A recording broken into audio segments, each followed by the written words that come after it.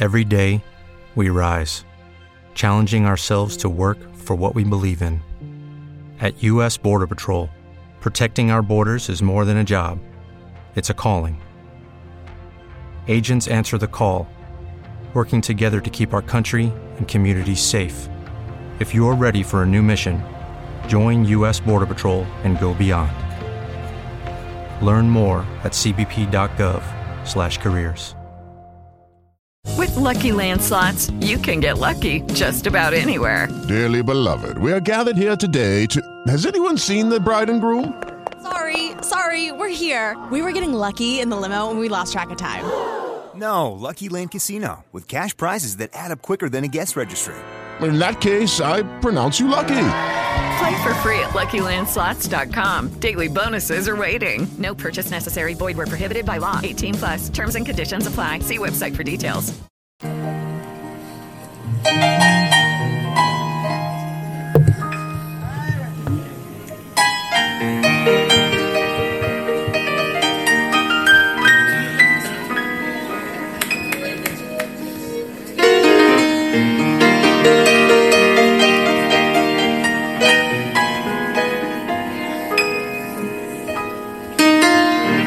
Jesus, you're the center of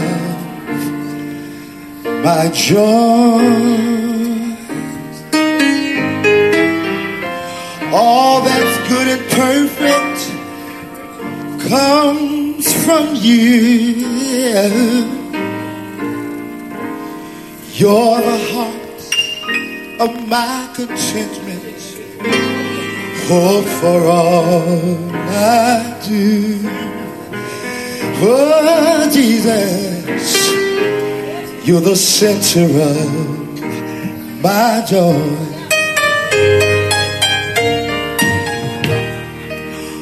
When I've lost my direction, you're the compass for my way. Yeah, the fire at night when nights are long and cold. In sadness, you are the laughter that shadows all my fears. When I'm all alone, your hand is there to hold. Jesus, oh, you're the center of my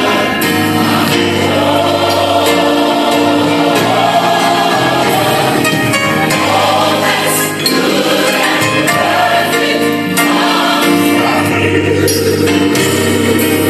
Hallelujah. You're the heart, Lord,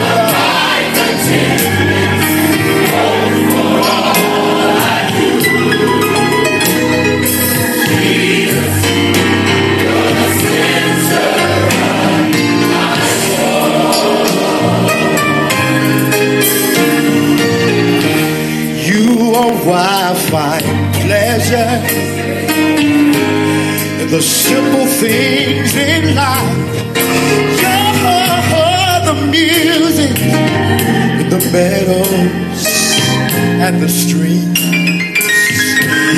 the voices of the children, my family and my home.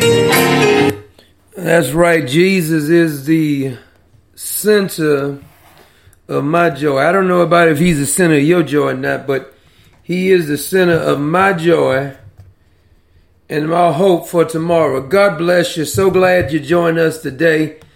God bless all those in the chat room. My brother JLC who put our links down. Sister Brittany, Brother Howard. God bless all of you and all the ones who are listening. We're blessed to be here today because there's another day that the Lord has given us in order for us to do his work. And every day that the Lord leaves you on earth, we must realize that he's leaving us here for a purpose. And we need to be doing our best to fulfill that purpose. We're going to be in the book of Galatians today, Galatians chapter 4. And we'll be starting around verse 21. Galatians chapter 4, starting at verse 21, and it reads, "Tell me, you who want to be under the law, are you not aware of what the law says? For it is written that Abraham had two sons, one by the slave woman and the other by the free woman. His son by the slave woman was born according to the flesh, but his son by the free woman was born as a result of divine promise. These things are being taken figuratively. The woman represents two covenants. One covenant is from Mount Sinai and bears children who are to be slaves. This is Hagar. Now Hagar stands for Mount Sinai in Arabia and corresponds to the present city of Jerusalem because she is in slavery with her children. But the Jerusalem that is above is free, and she is our mother. For it is written, be glad, barren woman, you who never bore a child, shout for joy and cry aloud, you who were never in labor, because more are the children of the desolate woman than of her who has a husband. Now you brothers and sisters like Isaac are children of promise. At that time the son born according to the flesh persecuted the son born by the power of the Spirit. It is the same now. But what does the scripture say?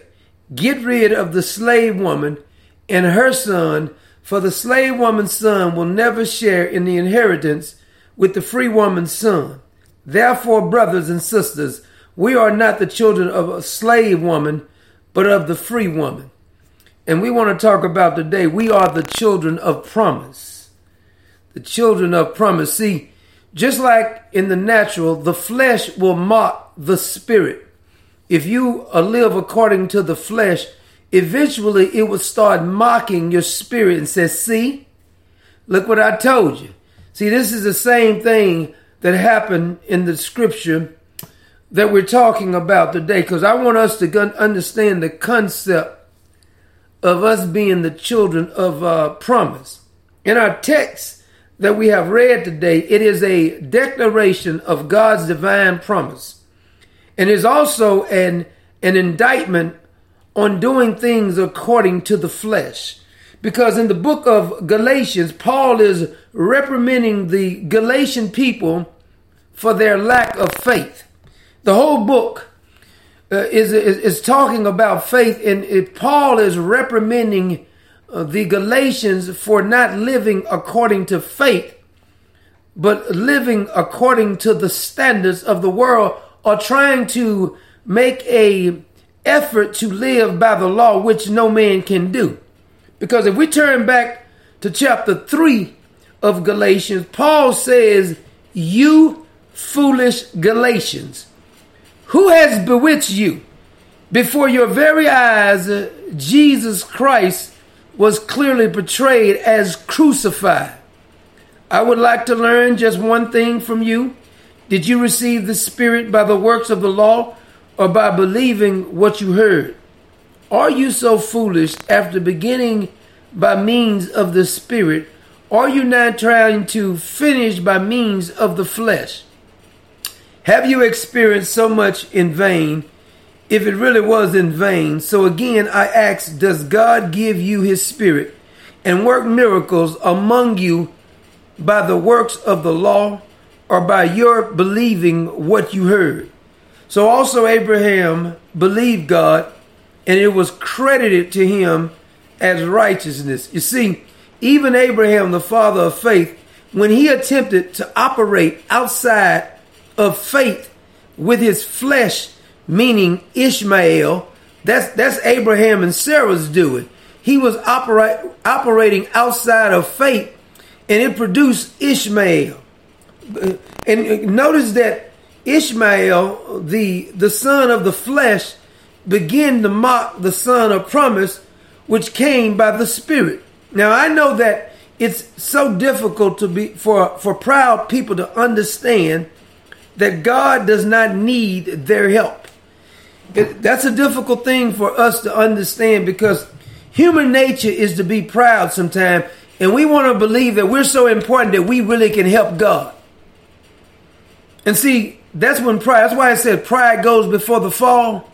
When you get in your prideful mind that you think that God needs your help, or it's a blessing when he uses you, but God don't need any of us. So we should count it all joy when he actually chooses to use us. But see, proudful people for some reason thinks that God needs help. Isaac was God's plan, not Abraham's plan. Can we be clear on that when we read the scripture? Isaac was God's plan, not Abraham's plan. Now you see, Ishmael was the plan of Sarah and Abraham, not God. You can read the text for yourself. It's pretty clear. Ishmael was a plan based on the flesh.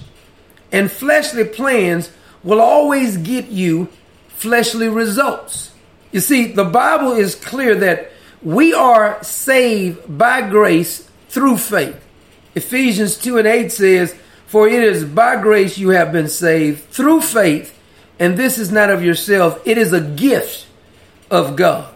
So I ask you, is there any wiggle room for you to say to yourself, I found Jesus? According to this scripture right here, for it is by grace you have been saved through faith. It is not of yourself. It is a gift of God. What do you fit in on finding Jesus? Because Jesus is not lost. Listen to Romans 5 verses 9 through 11. Since we have now been justified by his blood, how much more shall we be saved from God's wrath through him? For if while we were God's enemies, we were reconciled to him through the death of his son, how much more, having been reconciled, shall we be saved through his life? Not only is this so, but we also boast in God through our Lord Jesus Christ, through whom we have now received reconciliation. The text says we're justified by his blood. It goes on to say, while we were enemies to God, he reconciled us through the death of his son. See, sometimes if you just read it a little slower, or if you read it over and over again, you will get a concept of what it's saying. It literally is saying you were an enemy to God. And while you was his enemy, he got his son to die for you, to reconcile you to himself. Now, you could think that you fit in, you so good, I was so good, and the reason God chose me is I was so good. But that's not what the text says. Now, I mean, you can make an inference into what the text is saying, but that's not what the text actually says. You see, us being saved had nothing to do with our goodness. All our boasting is boasting about his grace and his mercy. Paul asked the Galatian people a question in verse 21. He says, tell me, you who want to be under the law, are you not aware of what the law says? That's a question. And if you think it's strange just to look at how many people make other requirements in order to be saved, people say you must belong to a certain church to get to heaven, a certain denomination to get to heaven. Some say that you must belong to a certain denomination or there's no way you're going to heaven. I was talking to a guy a while back, I don't know, maybe 15, 20 years ago. He belonged to the Church of Christ. I don't have anything personal against the Church of Christ. There are some good people and some saved people in the Church of Christ. But this particular Church of Christ, he was saying that all other denominations cannot go to heaven only if you belong to the Church of Christ. Then you were, I had a question for him after he says that. Because he says that you have to call your church the Church of Christ in order to go to heaven. So the question I brought up to him is that the Church of Christ was actually founded in 1848. So I like to know what everybody else was doing before 1848. If you have to be part of the Church of Christ, I just don't get why people make up these requirements. This means Paul is going to hell then, evidently. According to his standards, Paul, Peter, and the rest of them going to hell. Now, they say Paul always referred to the church as the Church of Christ. Yeah, but that wasn't a denomination, though. It is the Church of Christ because it belongs to Christ. You want to get technical with a name. Just like people get technically with, should I sprinkle? You have to be baptized to go to heaven. You're not baptized to go to heaven. You're baptized because you are saved and you're going to heaven. It's out of obedience. The being baptized does not save you. You're baptized because Jesus gave that requirement and you're obedient and you're doing what he said does. Baptizing, whether it's full immersion or sprinkling, neither one saves you. I'm not going to argue with you, because if you're such a baby and you're making an argument, it ain't even worth the argument, really. Because evidently you have not looked at any scripture. I used to be at a point where I would argue with people over these minuscule things. You're such a babe that I have to be trying to argue with you. I'm defeating my purpose by having an argument with you, because it's obvious that you have not studied the Bible if you believe that baptism actually saves you. A while back, people used to send me stuff. Well, what about that? I'm not finna keep going back and forth with you, because why don't you take time? You think I'm going to do all the research for you? I've quoted numerous scriptures that proves this. Now, if you don't want to do your research, don't think I'm gonna do your job because you're too lazy to look it up. That's not going to happen. It's obvious you don't need to be baptized in order to go to heaven. I'm not going to just quote just the thief on the cross should be enough. But this contradicts all the other scriptures, because the thief on the cross didn't have time to go down, crawl down and say, let me get baptized, Jesus. I know you said today I'll be with you in paradise, but let me crawl off this cross for a minute and be baptized so I can go to heaven. It just makes no sense. But also, you're going to have to ignore a whole lot of other scriptures in the Bible that says Jesus, believing in the Lord Jesus, is the only way to be saved. You're going to have to actually just butcher a whole lot more scripture. So I'm not going to argue about the name of your church or how you're supposed to be baptized in order to get to heaven. That's one requirement. That's for Jews and Gentiles, by the way. Because the Bible does not give this as a requirement to get to heaven. Now, the Jehovah's Witnesses do not believe you can go to heaven unless you are a Jehovah's Witness. Well, there's a lot of issues with the Jehovah's Witnesses that I don't even have time to cover. Starting with them believing that Jesus is not God, when the Bible clearly teaches that. They butchered their Bible and rewrote their Bible, which the Bible tells you not to do. They butchered their Bible, not understanding the Greek or anything else, and they've made it out to be something that it wasn't. Even the part where they said Jesus is a God. Well, a is not even in the Hebrew. They don't even have vowels, so you defeated your purpose by even coming up with that argument. It's not even worth arguing about, because it's too easy to defeat that argument. But see, also the Jehovah's Witnesses don't even believe in hell, which the Bible is pretty emphatic about hell. So technically, all those who's done all this bad on earth, they just die and get annihilated, and there is no more consequences behind that. I don't think that's too just of a God. I don't want to actually deal with that God. See, I want to establish some of these things before we get to why we are the children of promise. Because people think there is no consequences behind false teaching and false doctrine, but it is. Then there's the Mormons who think that they can become gods. Literally. The Mormon church teaches that they can become. I'm going to ignore all the other racist things that Brigham Young and Joseph Smith has said over the years and what the Mormon churches did. I'll ignore that. But actually believing that you can become God is a fallacious argument in and of itself, because any created being is disqualified for being God Almighty. You disqualify yourself if you have been created. See, the qualification of being God is always being here, always existing. So you can never become God. You may be a little God in your own mind, but you're not God. And you're not ever going to be a God. So you can stop that premise.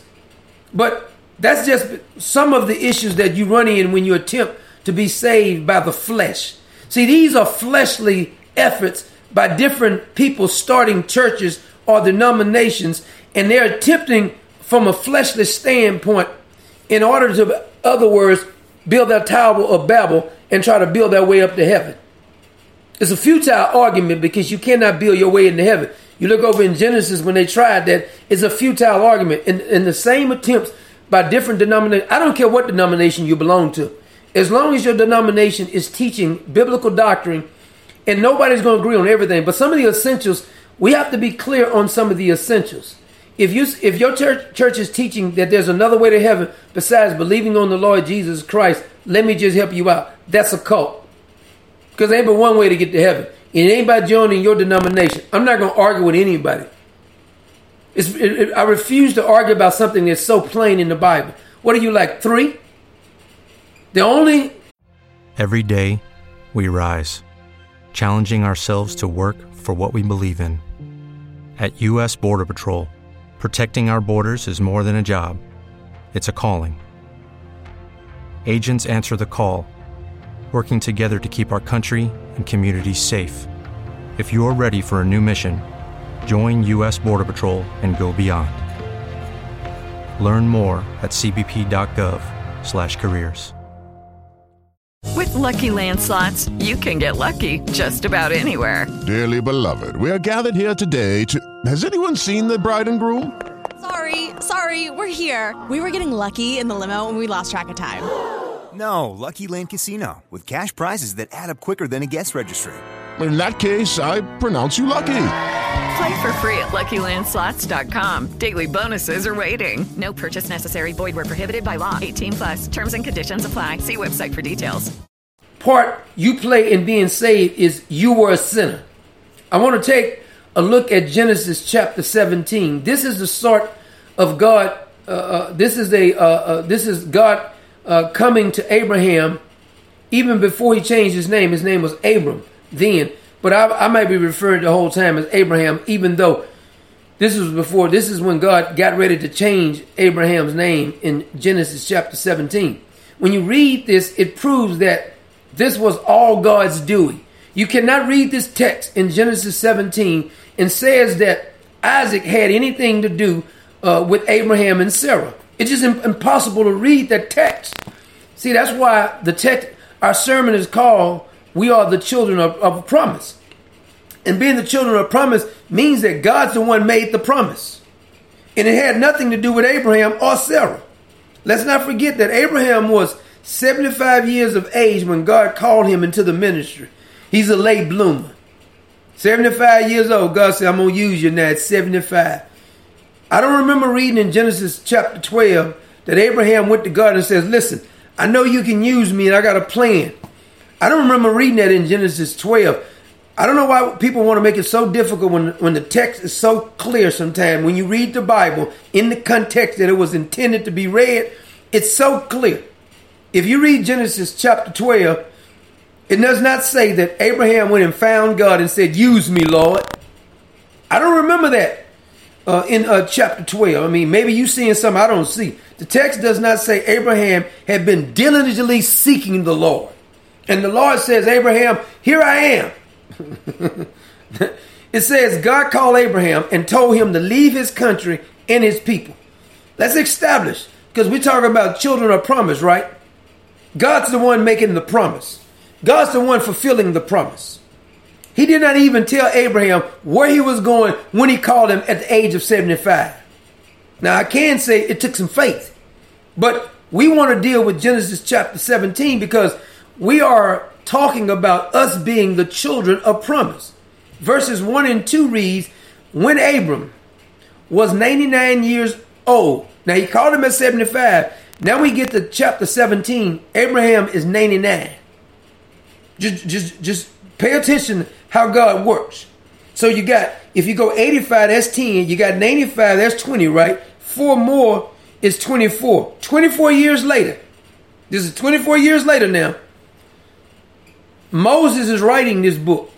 When Abraham was 99 years old, the Lord appeared to him and said, "I am God Almighty." That's interesting now. Then he says, "Walk before me faithfully and be blameless.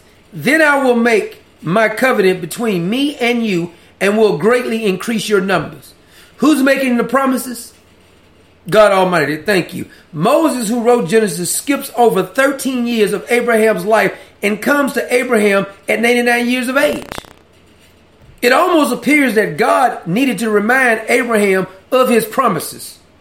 That's what I get from the text, because it's like when Ishmael was born, all of a sudden 13 years just disappeared. And when you show up in chapter 17, all of a sudden Abraham is 99 years old. It's as if Abraham was content with Ishmael being the son of promise. That's almost what you get from the text, because Moses was inspired by the Holy Spirit to write this. So 13 years, it don't say nothing else about Ishmael until you come to him mocking Isaac. But it's almost 13 years, disappears, and all of a sudden we come to this particular text. And the text talks about God Almighty showing up. Abraham and Sarah was like thought they had done a good thing. Yeah, we got together. God is slow. We got together and we came up with this great plan. And at 99 years of age, all of a sudden, God Almighty shows up.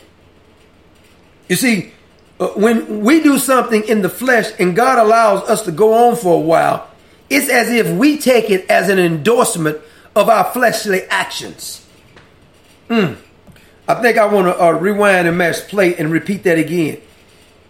When God allows something that we've done in the flesh to go on for a certain period of time, we take it as an endorsement that God is endorsing our fleshly actions. Is it possible that God was showing mercy and long suffering and getting Abraham a chance to come to his senses and says, I made a promise that you and Sarah would have a son? He never... Show me where God told Sarah and Abraham to help him out. When God shows up, he tells Abraham that he is El Shaddai. He's God Almighty. Don't miss that. He said, let's get something straight here, Abraham. You and Sarah tried to fix this thing, but I'm El Shaddai. I'm God Almighty. He is the all-sufficient one. He is the overpowerer. So God is saying to Abraham, why did you not wait for El Shaddai to answer for the promise he made? You don't even know when to shout. God is telling Abraham when he shows up, when he's 99 years of age, why didn't you wait for El Shaddai? Why didn't you wait for God Almighty, who is me? That's what he's saying, to answer the promise that I made to you.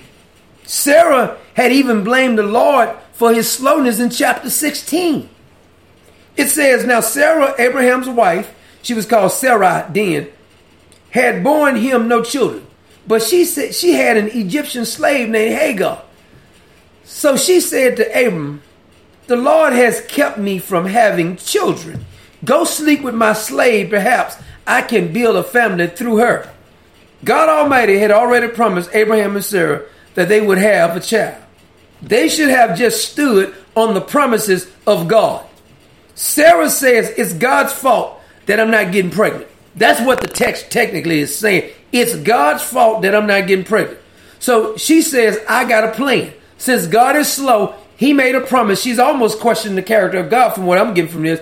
Sarah's saying, God, you are a slow driver when it comes to your promises.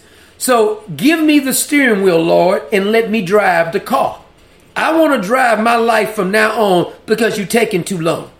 The text in chapter 16 says Abraham agreed to what Sarah was saying. See, sometimes when the man's supposed to listen to his wife, he don't listen. Sometimes when the man don't supposed to listen, he listens. This is the same problem that Adam and Eve have. God gives Adam some commands, and Eve has not even been created yet.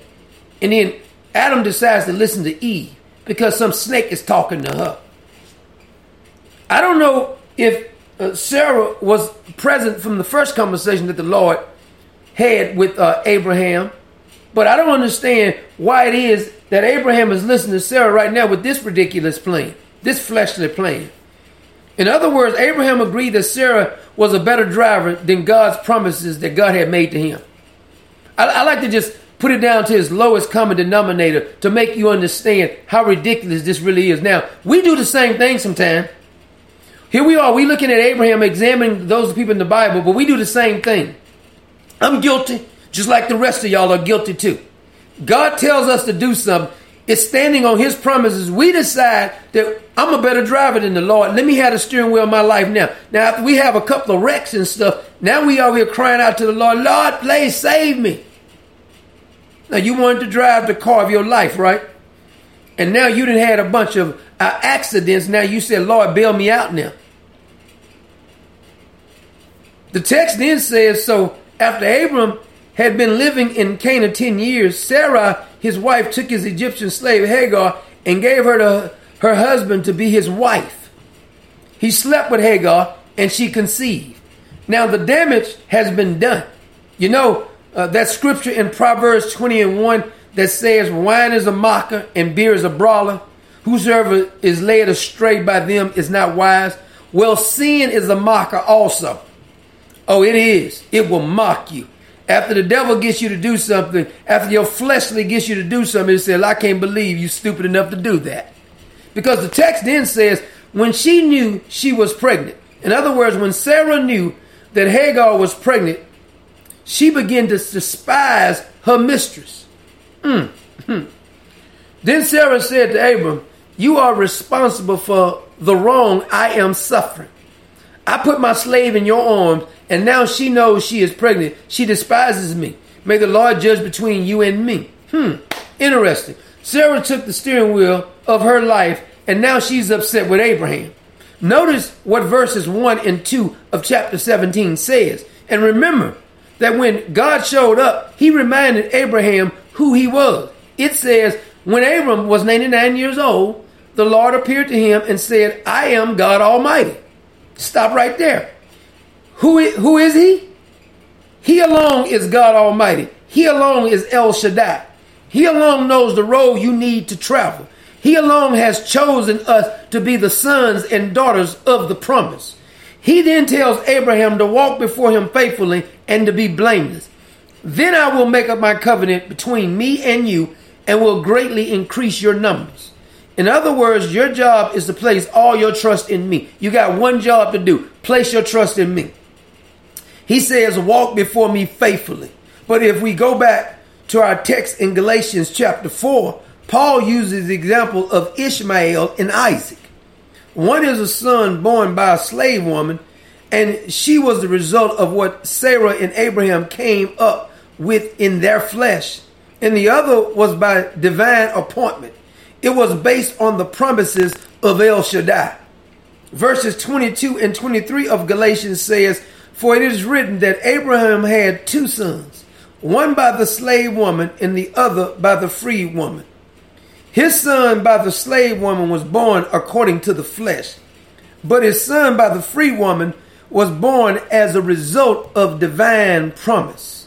As a result of divine promise.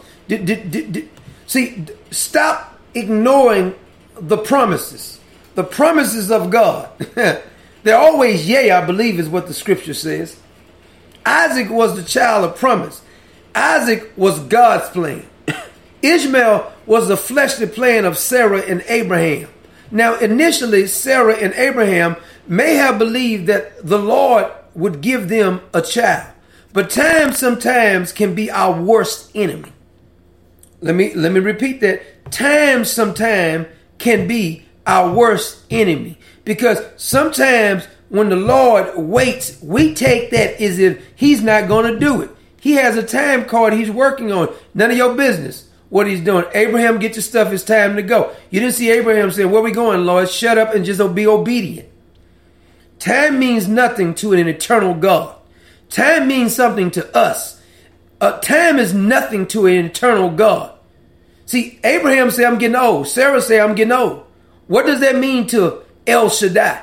What does that mean to the eternal God? When God visited Abraham with two more angels in chapter 18 in the book of Genesis, when God said to Abraham in verse 10 of chapter 18, I will surely return to you about this time next year, and Sarah, your wife, will have a son.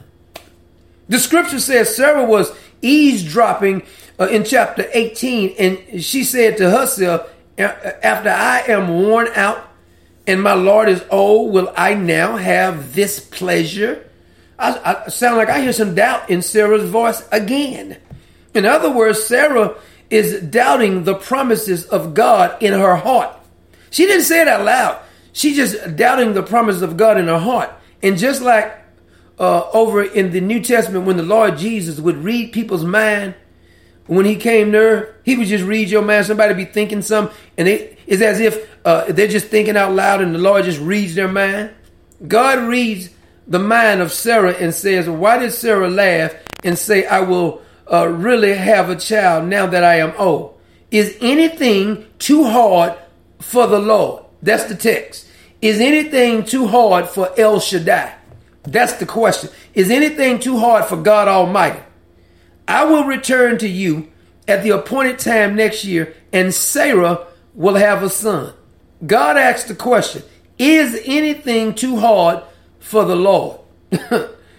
Remember what he said in chapter 17 of Genesis when God showed up when Abraham was 99. He said, I am God Almighty. He is El Shaddai. He is the all-sufficient one. He is the overpowerer.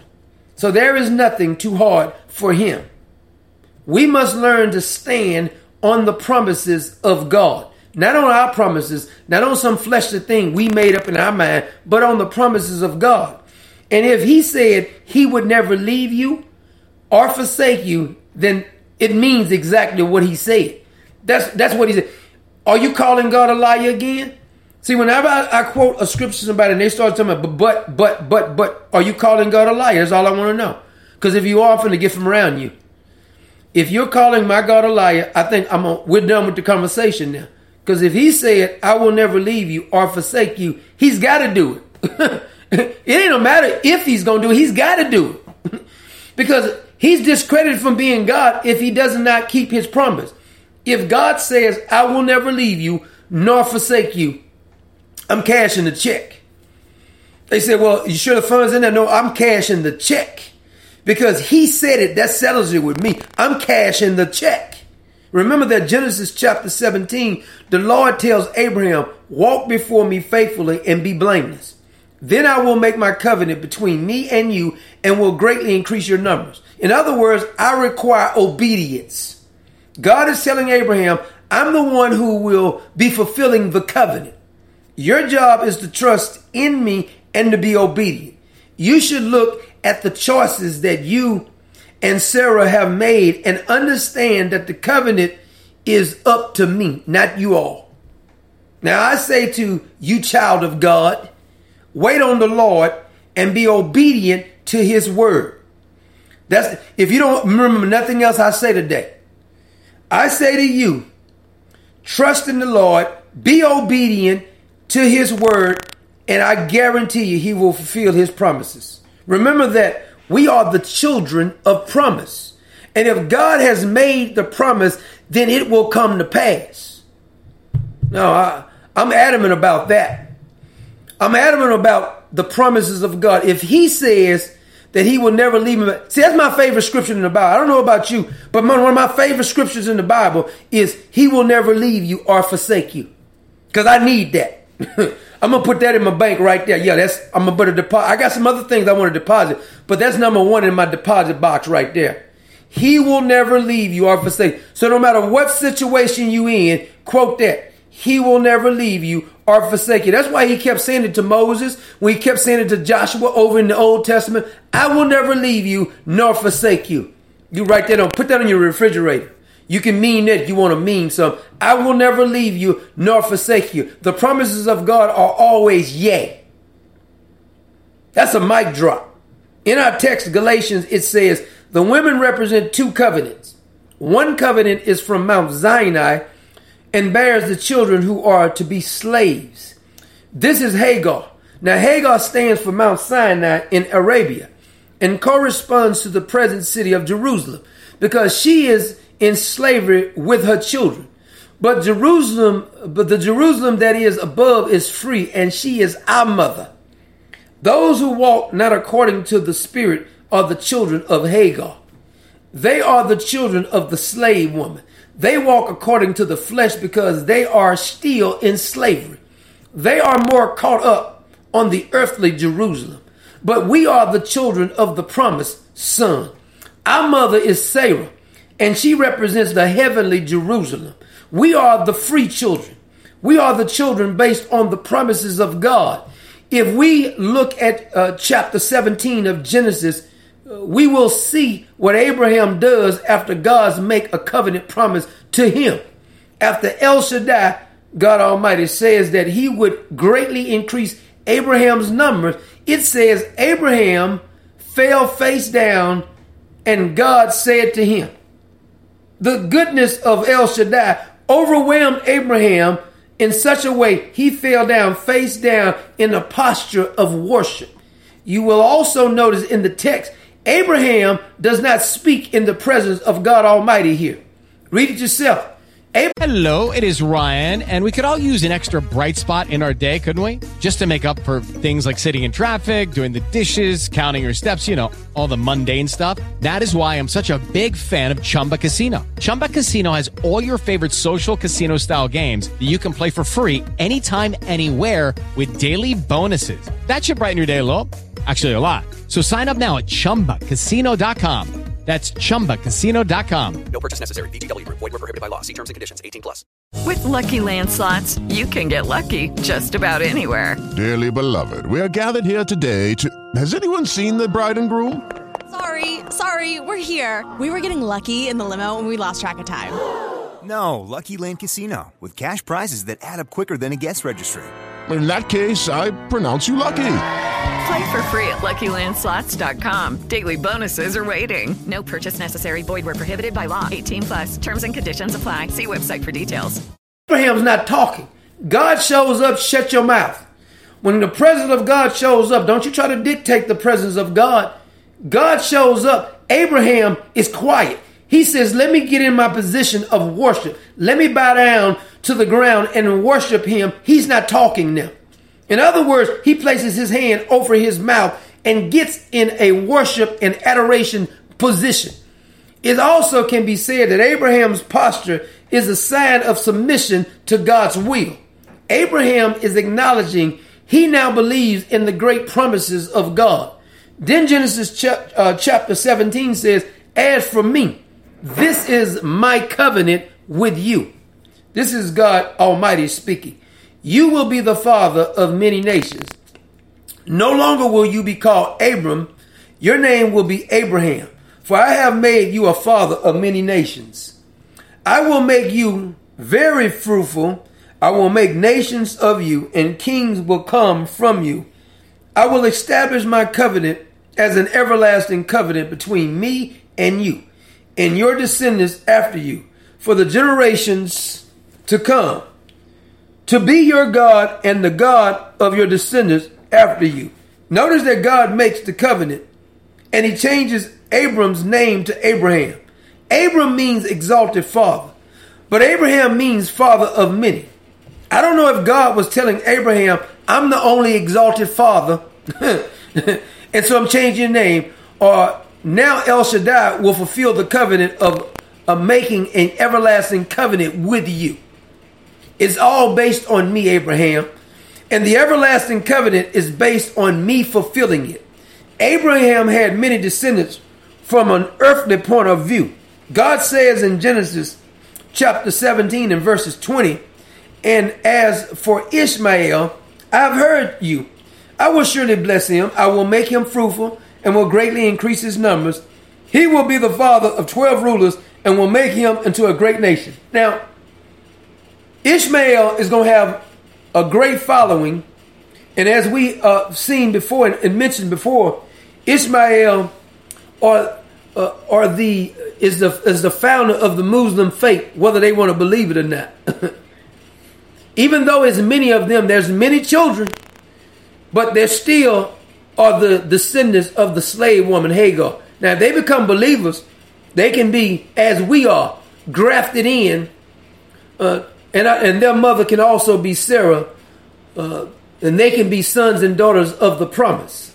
But God blessed Abraham, and God blessed Ishmael as far as we look from an earthly standpoint. His numbers increased. Some of his descendants was wealthy.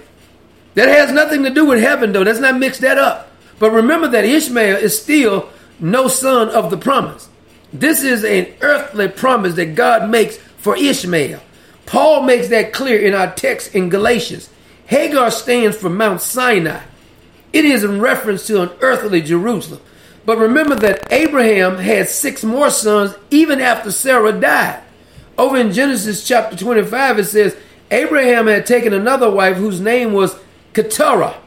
She bore him Zimram, Jasar, Midian, Ishbak and Shahu. I'm sure I'm butchering those names. And it talks about Abraham taking another wife and had other sons. So when we read Genesis chapter 25, you will see Abraham had many earthly children, but he had only one promised son by Sarah. Oh, I hope you don't miss that. You look at the descendants of Abraham from an earthly standpoint, he had many descendants from an earthly standpoint.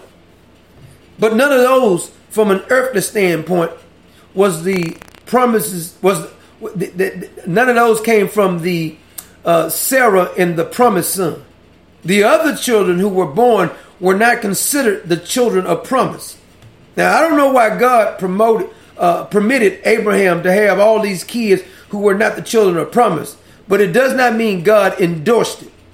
God can take a situation that we have done from a carnal point of view and turn it into something to grow and teach us. In other words, El Shaddai shows grace even when we have done things our way. Sometimes he still shows grace and mercy. What does our text say in Galatians chapter 4, starting at verse 28? Now you brothers and sisters like Isaac are children of promise. At that time, the son born according to the flesh persecuted the son born by the power of the Spirit. But it is the same now. But what does the scripture say? Get rid of the slave woman and her son, for the slave woman's son will never share in the inheritance with the free woman's son. Therefore, brothers and sisters, we are not children of the slave woman, but of the free woman. The fleshly mindset will enslave you. We must remember what Galatians chapter 5 and verses 1 says. It is for freedom that Christ has set us free.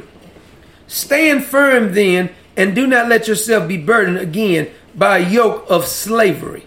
The children of promise cannot be burdened with an earthly mindset. The children of promise must walk according to the Spirit. Paul goes on to argue in chapter 5 of Galatians that if you are attempting to be justified by circumcision, you are not acting like the children of promise. There is nothing wrong with being circumcised. But remember, it does not mean you are saved because you are circumcised. I do believe God has a special place in his heart for the Jewish people, but it is based on his covenant, not on them upholding the law, which they can never do. But God will graft in the Jews the same way he grafted the Jews back in, the same way he's grafted in the Gentiles. It's the same way to be saved. They must believe in the Lord Jesus in order to go to heaven. You can't be born a Jew and go to heaven. Even if you're born a Jew, even if you came from the line of Abraham, as Paul makes it clear, because Paul was a Hebrew of Hebrew, born to the tribe of Benjamin. And Paul still says he had to be saved by believing on the Lord Jesus Christ. So there is no Jew that's more Jew than the Apostle Paul, I guarantee you. If you are using circumcision to think it will help you go to heaven, then you have missed what it means to be children of promise. Children of the promise walk by faith, not by sight. Paul writes, starting at verse 2, mark my words. I, Paul, tell you that if you let yourself be circumcised, Christ will be of no value to you at all. Again, I declare every man who lets himself be circumcised that he is obligated to obey the whole law. You who are trying to be justified by the law have been alienated from Christ. You have fallen away from grace. For through the Spirit we eagerly await by faith the righteousness for which we hope. For in Christ Jesus neither circumcision nor uncircumcision has any value. The only thing that counts is faith expressing itself through love. When you attempt to get to heaven based on works, you are acting like the descendants of Ishmael. We don't work to become saved. We work and are obedient because we are saved. There is a difference, you know. You can't work to get a gift. You can do work after you have received a great gift, but showing gratitude because you got a gift does not mean that you're working to pay for the gift. See, a gift, the meaning of the word gift is a thing given willingly to someone without payment. That's the definition of a gift. A gift, by definition, is a thing given willingly to someone without payment. How you going to pay? Well, you can change the name. I mean, if you're somebody, I'm going to work to earn it, then, okay, you working for a paycheck. Don't say it's a gift then, because the Bible says that salvation is a gift. So if you're saying you're working for it, you're either calling the Bible a lie or you've changed the definition of something, because that's not a gift. A gift is not anything you can earn. It's given to you. It means whether you deserve it or not, I gave it to you because out of the kindness of my heart. God gave us the gift of the Lord Jesus Christ dying for us, which even if he charged a price for it, nobody could afford it. No one can work enough for the gift of salvation. You can't afford the price of salvation because it was paid with the precious blood of the Lord Jesus Christ. The covenant that God Almighty was making with Abraham was an everlasting covenant. Abraham is a quick learner because even though he had waited for the son of promise, he did not cling to his son of promise when God told him to sacrifice him. Woo! See, that's one thing we can say about Abraham. He's called the father of faith. He made a mistake. He made more than one mistake. But Abraham was a fast learner, and Abraham still was living by faith, because when God told him, that boy you've been waiting for 100 years to receive now, I got a requirement for you. I want to see if you love the gift more than the gift giver. That's the question. Technically, when God told Abraham to go sacrifice Isaac, the question that God, El Shaddai, God Almighty, was asking Abraham is, do you love the gift I've given you more than you love the gift giver? And that's the question that we should ask ourselves today.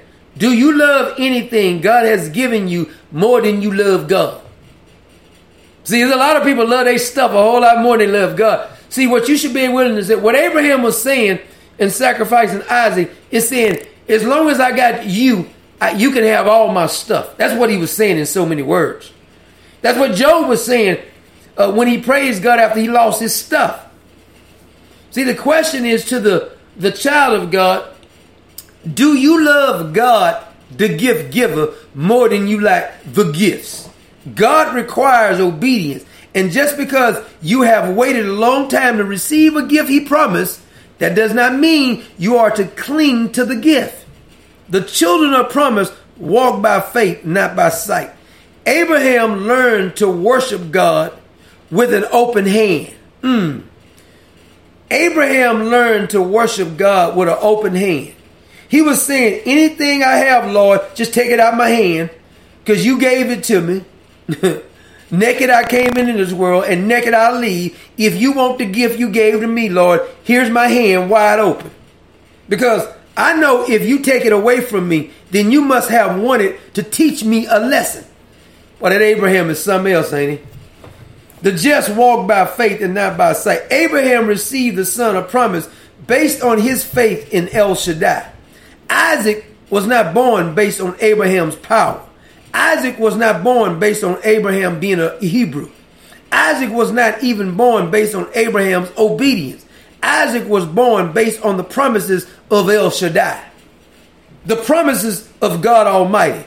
We are the children of promise if we have placed our faith in the finished work of the Lord Jesus Christ. We are the children of hope. As Romans chapter 15 says, may the God of hope fill you with all joy and peace as you trust in him, so that you may overflow with hope by the power of the Holy Spirit.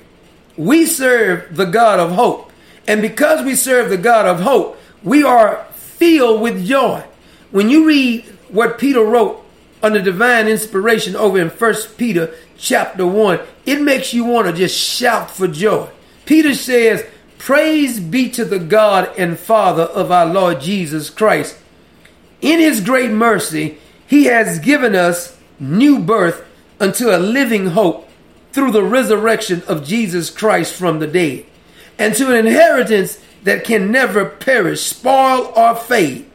This inheritance is kept in heaven for you, who through faith are shielded by God's power until the coming of the salvation that is ready to be revealed in the last time.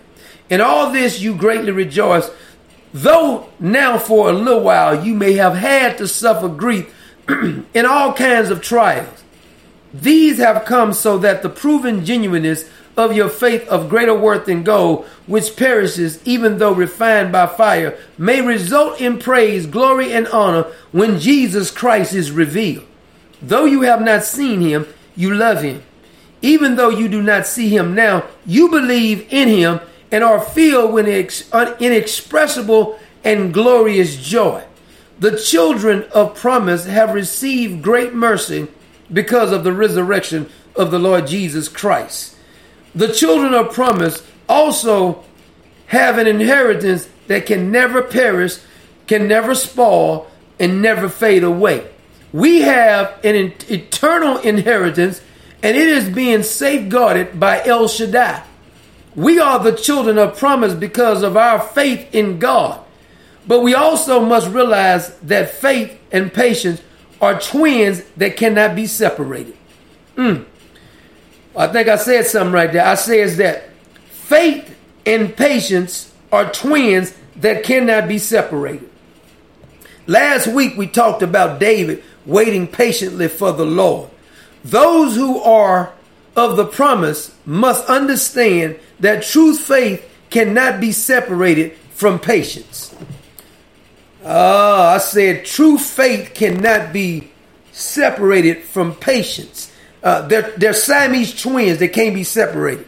I don't care what kind of operation you try. You cannot separate true faith and patience. Can't happen. Hebrews chapter 11 and verse 1 says, now faith is confidence in what we hope for, and assurance about what we do not see. That's the NIV. The King James Version says, now faith is the substance of things hoped for, the evidence of things not seen. Faith in an all-knowing, all-powerful God will lead you to hope or trust in the evidence what he has already done. But that hope or the faith will always lead to patience. It always leads to patience. Because when we talked about David waiting patiently for the Lord, see, David had faith that he was going to do exactly what he said he was going to do. Because David says, I'm a child of the promise. So I'm waiting patiently because God always does what he says he could do. So it don't need me getting worked up and anxious about anything because I'm a child of promise. See, that's what you need to repeat to yourself. Like, why am I getting worked up over this? I'm a child of promise. And God Almighty, El Shaddai, has made a promise to me. And guess what? He's going to keep his promise. So I'm waiting patiently now. I'm going to take the posture of waiting patiently, knowing that God is a covenant-keeping God. Saying you have faith in God is as sure as saying water will be wet. Can anybody question, will water be wet? 100% of the time, water will be wet, right? 100% of the time, a covenant-keeping God will, guess what? Keep his promises. Water is always wet. And God always keeps his promise. Always. God always keeps his promise with no exception. He's a promise-keeping God. I don't believe that there's just one formula that you can say God will do this way every time. Because I don't believe in these formulas or like hocus pocus, do this 3 times, walk around in circles or whatever. I don't believe in those kind of formulas. But there is a formula that Peter gives over in 2 Peter chapter 1 that might be helpful to you as children of promise. Peter says, for this very reason, make every effort to add to your faith goodness, and to goodness knowledge, and to knowledge self-control, and to self-control perseverance, and to perseverance goodness, and to goodness mutual affection, and to mutual affection love. For if you possess these qualities in increasing measure, they will keep you from being ineffective and unproductive in your knowledge of the Lord Jesus Christ. So I believe that Peter is saying it would be a good idea for the children of promise to follow this recipe. If you go back over to Genesis chapter 22 again, after Abraham was obedient to the Lord, after he showed God that he loved the gift giver more than the gift, after the Lord had provided. Hello, it is Ryan, and I was on a flight the other day playing one of my favorite social spin slot games on ChumbaCasino.com. I looked over at the person sitting next to me, and you know what they were doing? They were also playing Chumba Casino. Coincidence? I think not. Everybody's loving having fun with it. Chumba Casino is home to hundreds of casino-style games that you can play for free anytime, anywhere, even at 30,000 feet. So sign up now at ChumbaCasino.com to claim your free welcome bonus. That's ChumbaCasino.com and live the Chumba life. No purchase necessary. VGW Group. Void where prohibited by law. See terms and conditions. 18+. Provided a ram in the thicket. And remember, it was a ram and not a lamb. We talked about that, I don't know, 4 or 5 Sundays ago. It was a ram and not a lamb, because the lamb did not show up on this mountain until later, where we see him in the New Testament. John the Baptist called him the Lamb of God that should take away the sins of the world. But if we look at the New Testament, John's Gospel, chapter 8, verses 56, the Master says, your father Abraham, this is Jesus talking, your father Abraham rejoiced at the thought of seeing my day. He saw it and was glad. In other words, Abraham was standing on the promises of God. The scripture in Genesis chapter 22, beginning at verse 15, says, the angel of the Lord called to Abraham from heaven a second time and said, listen what the angel of the Lord says. I need you to pay attention to this. I swear by myself, declares the Lord. Wait a minute. Skirt. The angel of the Lord says to Abraham, I swear by myself, declares the Lord, that because you have done this and have not withheld your son, your only son, he got Ishmael, your only son, he says, I will surely, because this is the son of promise, I will surely bless you and make your descendants as numerous as the stars in the sky and as the sand on the seashore. Your descendants will take possession of the cities of their enemies. And through your seed, S-E-E-D, or offspring, all nations on the earth will be blessed because you have obeyed me. So Jehovah Jireh, which is what Abraham called God on Mount Moriah after God had gave him the ram in the thicket. Yeah, Abraham said Jehovah Jireh. Jehovah Jireh means God our provider, or the Lord will provide. The children of promise know that God will always provide. Also, I must make a note to tell you that Mount Moriah is also the same location that Solomon built the first temple. See, pay attention here. See, God told Abraham to take Isaac to Mount Moriah. Just so happened when God gave instructions through David to Solomon in order to build the temple, it was built also on Mount Moriah. He talked about that in 2 Chronicles 3:1. But there's still more, because this is all also, we see the perfect will of God. Mount Moriah and the first temple is just one thing that happened on Mount Moriah. So we got Mount Moriah, Isaac being sacrificed, God providing a ram in the thicket. We have Solomon building the first temple on Mount Moriah. But if you look over in John chapter 19, verse 17, it says, carrying his own cross, speaking of our Lord Jesus, he went out to the place of the skull, which is in Aramaic called Golgotha. Golgotha in the Old Testament is Mount Moriah. You talking about a perfect will. That makes me want to just shout right there. So God tells Abraham, take your son, the son of promise, your only son, take him over to Mount Moriah and sacrifice him there. I want to see if you love the gift giver more than you love the gift. Abraham passed the test. And then it just so happened that there was the angel of the Lord was speaking to Abraham and said, there's a ram in the bush. Just so happened that King Solomon built the temple on Mount Moriah. You think that's a coincidence in the perfect will of our God?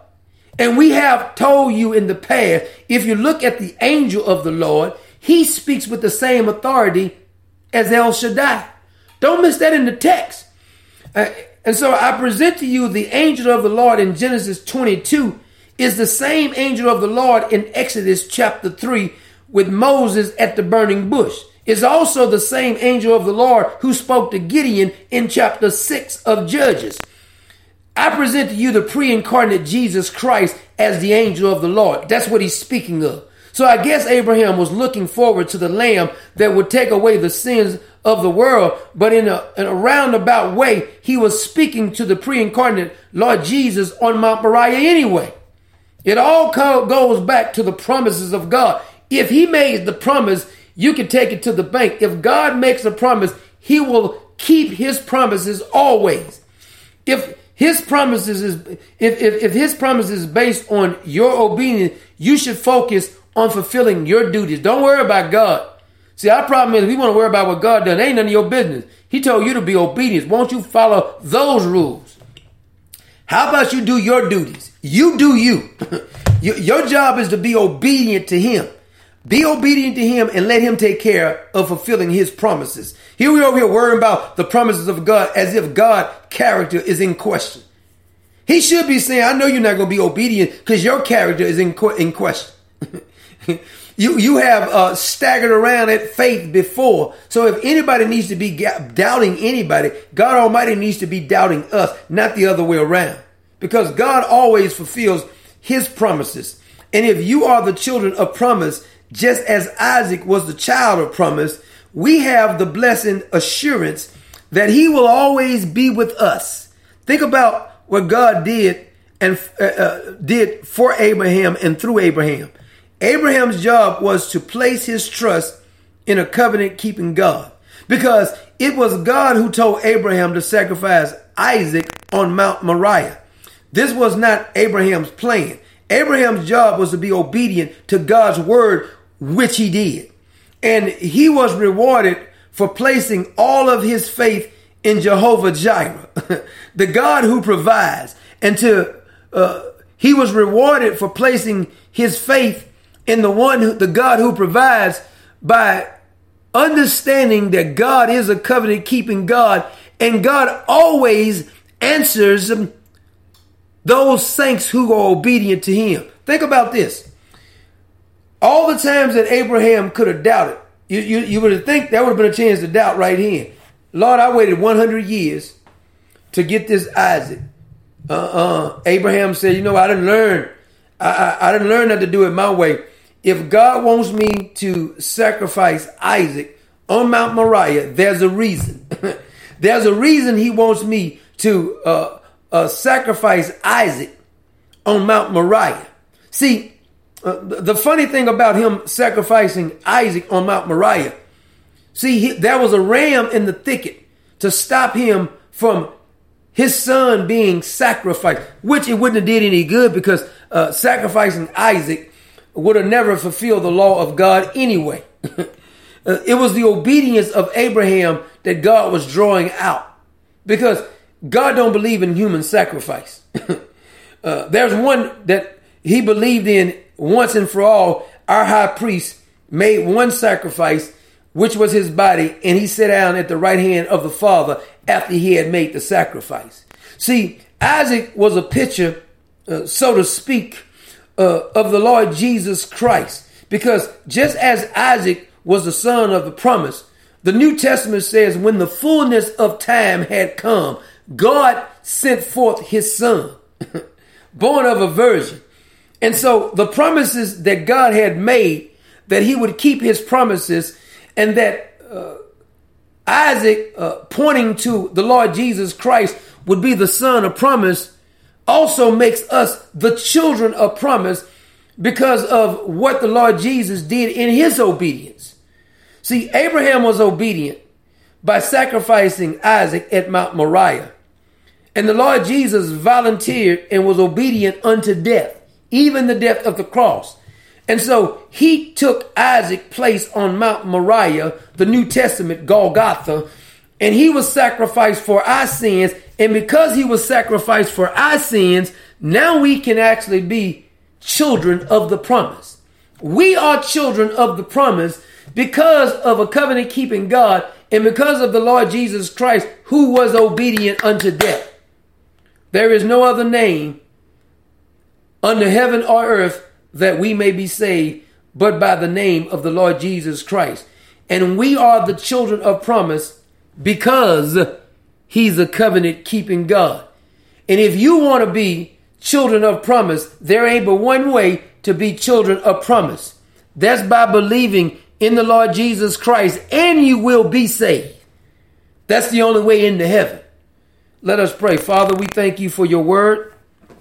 Thank you for watching over us and protecting us, Lord. We thank you, Lord, that you are a covenant keeping God. Thank you, Lord, for choosing us as your children. Lord, we pray and ask you to forgive us of our shortcomings, of our doubt in you. Forgive us of our shortcomings and increase our faith that we will realize and always never to doubt you, understanding that you are El Shaddai, God Almighty, who keeps all your promises. Lord, we thank you for keeping your promises. We thank you, Lord, for your darling son Jesus, who hung, bled, and died on Calvary for our sins. And these and other blessings we ask in Jesus' name. Amen. Thank you, children of God, for joining us today and recognize we are children of promise. If that's not a good... See, everybody always bragging about who they know. You ever notice that? And I'm not saying there's nothing wrong with not knowing anybody.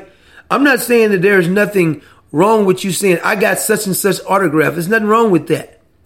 But the thing you should be more excited about than anything is that I have been chosen by a covenant-keeping God. And I'm on my way to heaven because I am a child, and I am a child of the promise. The reason I'm on my way to heaven is because I'm a child of a promise. See, I hear people all the time, they like to name drop. I did such and such. I know such and such. I'm glad for you. I'm happy for you. But it ain't going to do you no good in eternity who you know unless you know Jesus. It don't make no difference who you know. If you don't know Jesus, when time is winding up and when you have to stick your swords, as the old folks would say, in the sandy banks of time, it ain't going to do you no good on who you know. If you don't know Jesus, you better get to know him. The covenant keeping God and the God that always answers prayers. Oh, I'm telling you, boy, if you want to get me excited, I can be cast down. I could be like those fellas who was on the road to Emmaus after Jesus had died, and he had rose and they was cast down. You know how they was walking? They ain't have no pep in their walk. Jesus shows up. All of a sudden, he starts breaking down the scriptures. He broke bread and they realized it was Jesus. These fellas got fired up. They said, we can't go to sleep now because this thing is like fire shut up in our bones. Now, we got to go back to Jerusalem and tell somebody about Jesus. Let me tell you something. There is no way you can have Jesus in you and somebody asks you about Jesus and you don't get a fire just burst out. Like, what, you want to talk about what? You want to talk about Jesus? Yeah, I can get fired up on that one. I could be cast down, but if you start talking about my Jesus, it'd be like fire shut up in my bones. I'm telling you, I get real excited over that. Oh yeah, I was feeling a little cast down until I had one of those Emmaus roads and I met Jesus. And all of a sudden I got fired up. That's my hope. My hope is in him. No other hope, but my hope is in him. My hope is in the only begotten of the Father. That's the good news. God bless you and thank you all for joining us. Everyone who joined us. I see my brother Anthony Johnson showed up. God bless you, Anthony. And Christy Meadows actually showed up. And Hamp showed up after we got started. So God bless you. Good to see all my brothers and sisters. We already gave a shout out to the other ones who came in. I don't know if Howard was there then. Yeah, Howard. I think I may have said before Howard came into. I can't remember. But God bless all of you, my brother JLC, Brittany. God bless all of you, and God keep your hope that we said something that might bless you and give you a little fuel to go on for the week. Sometimes you need to just stop by the filler station.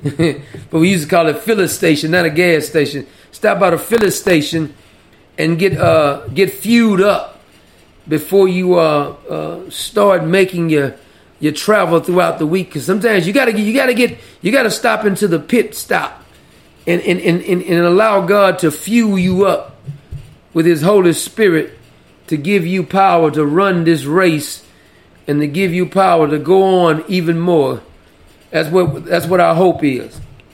If something was said and God lays on your heart and you want to make a contribution, JLC has put our links in the chat room. And if you're not in the chat room, you can go to the website commonsensenation.net, commonsensenation.net, and we have a donate button there.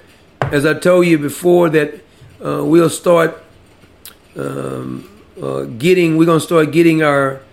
we're going to do a separate site from the gospel messages.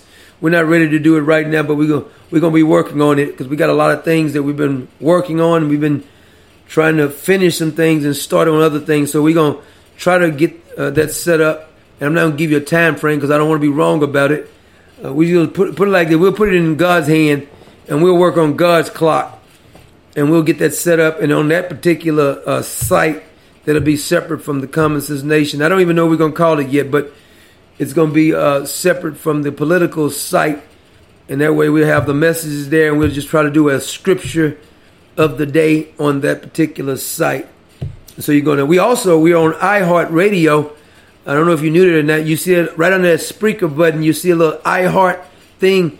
We actually broadcast on iHeartRadio also. So I don't know if some of you if you're ever on iHeart and you're looking for us, we broadcast on iHeart simultaneously, Spreaker and iHeart. And so if you missed any of the messages, if you go over to, you click on that site or you click on one of the links that JLC have put over there, it'll take you over to, we even have a picture on the website that if you click on it, it'll take you over, almost 3 years of messages you can download for free of charge and listen to all of them. Anyone that you've missed over the years, you can download them free of charge and listen to them. If you're riding or if you want to get some inspiration. So God bless you, and God bless everyone in the Common Sense Nation. So God bless you all for your support, and I'll be praying for you, and you all pray for me. It's your duty, as a matter of fact, that you should pray for the saints, because the fervent prayer of the righteous availeth much. So we should all make sure that we pray for one another, because I don't know about you, but I plan on spending eternity in heaven with the rest of the saints. So might as well start praying for one another now. So when we get to heaven, we can have a joyous time. I think that song used to be, when we all get to heaven, what a day of rejoicing that will be. When we all see Jesus, we'll sing and shout the victory. See, that's what we're going to be. We're going to shout the victory when we get to heaven. So I don't know about you, but I plan on going. I don't know if you plan on going or not, but I plan on being there. Got my ticket too. God bless you and God keep you, and I hope you enjoy the rest of your day. We'll make sure that we pray for you. God bless you. The source and finish of my strength. Oh, hallelujah, Lord.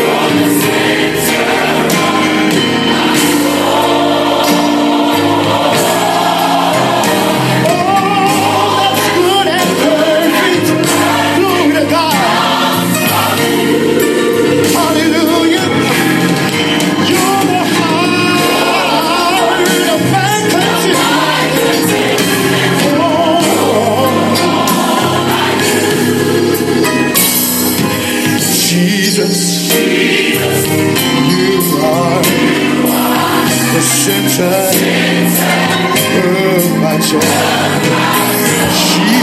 Jesus, you are the center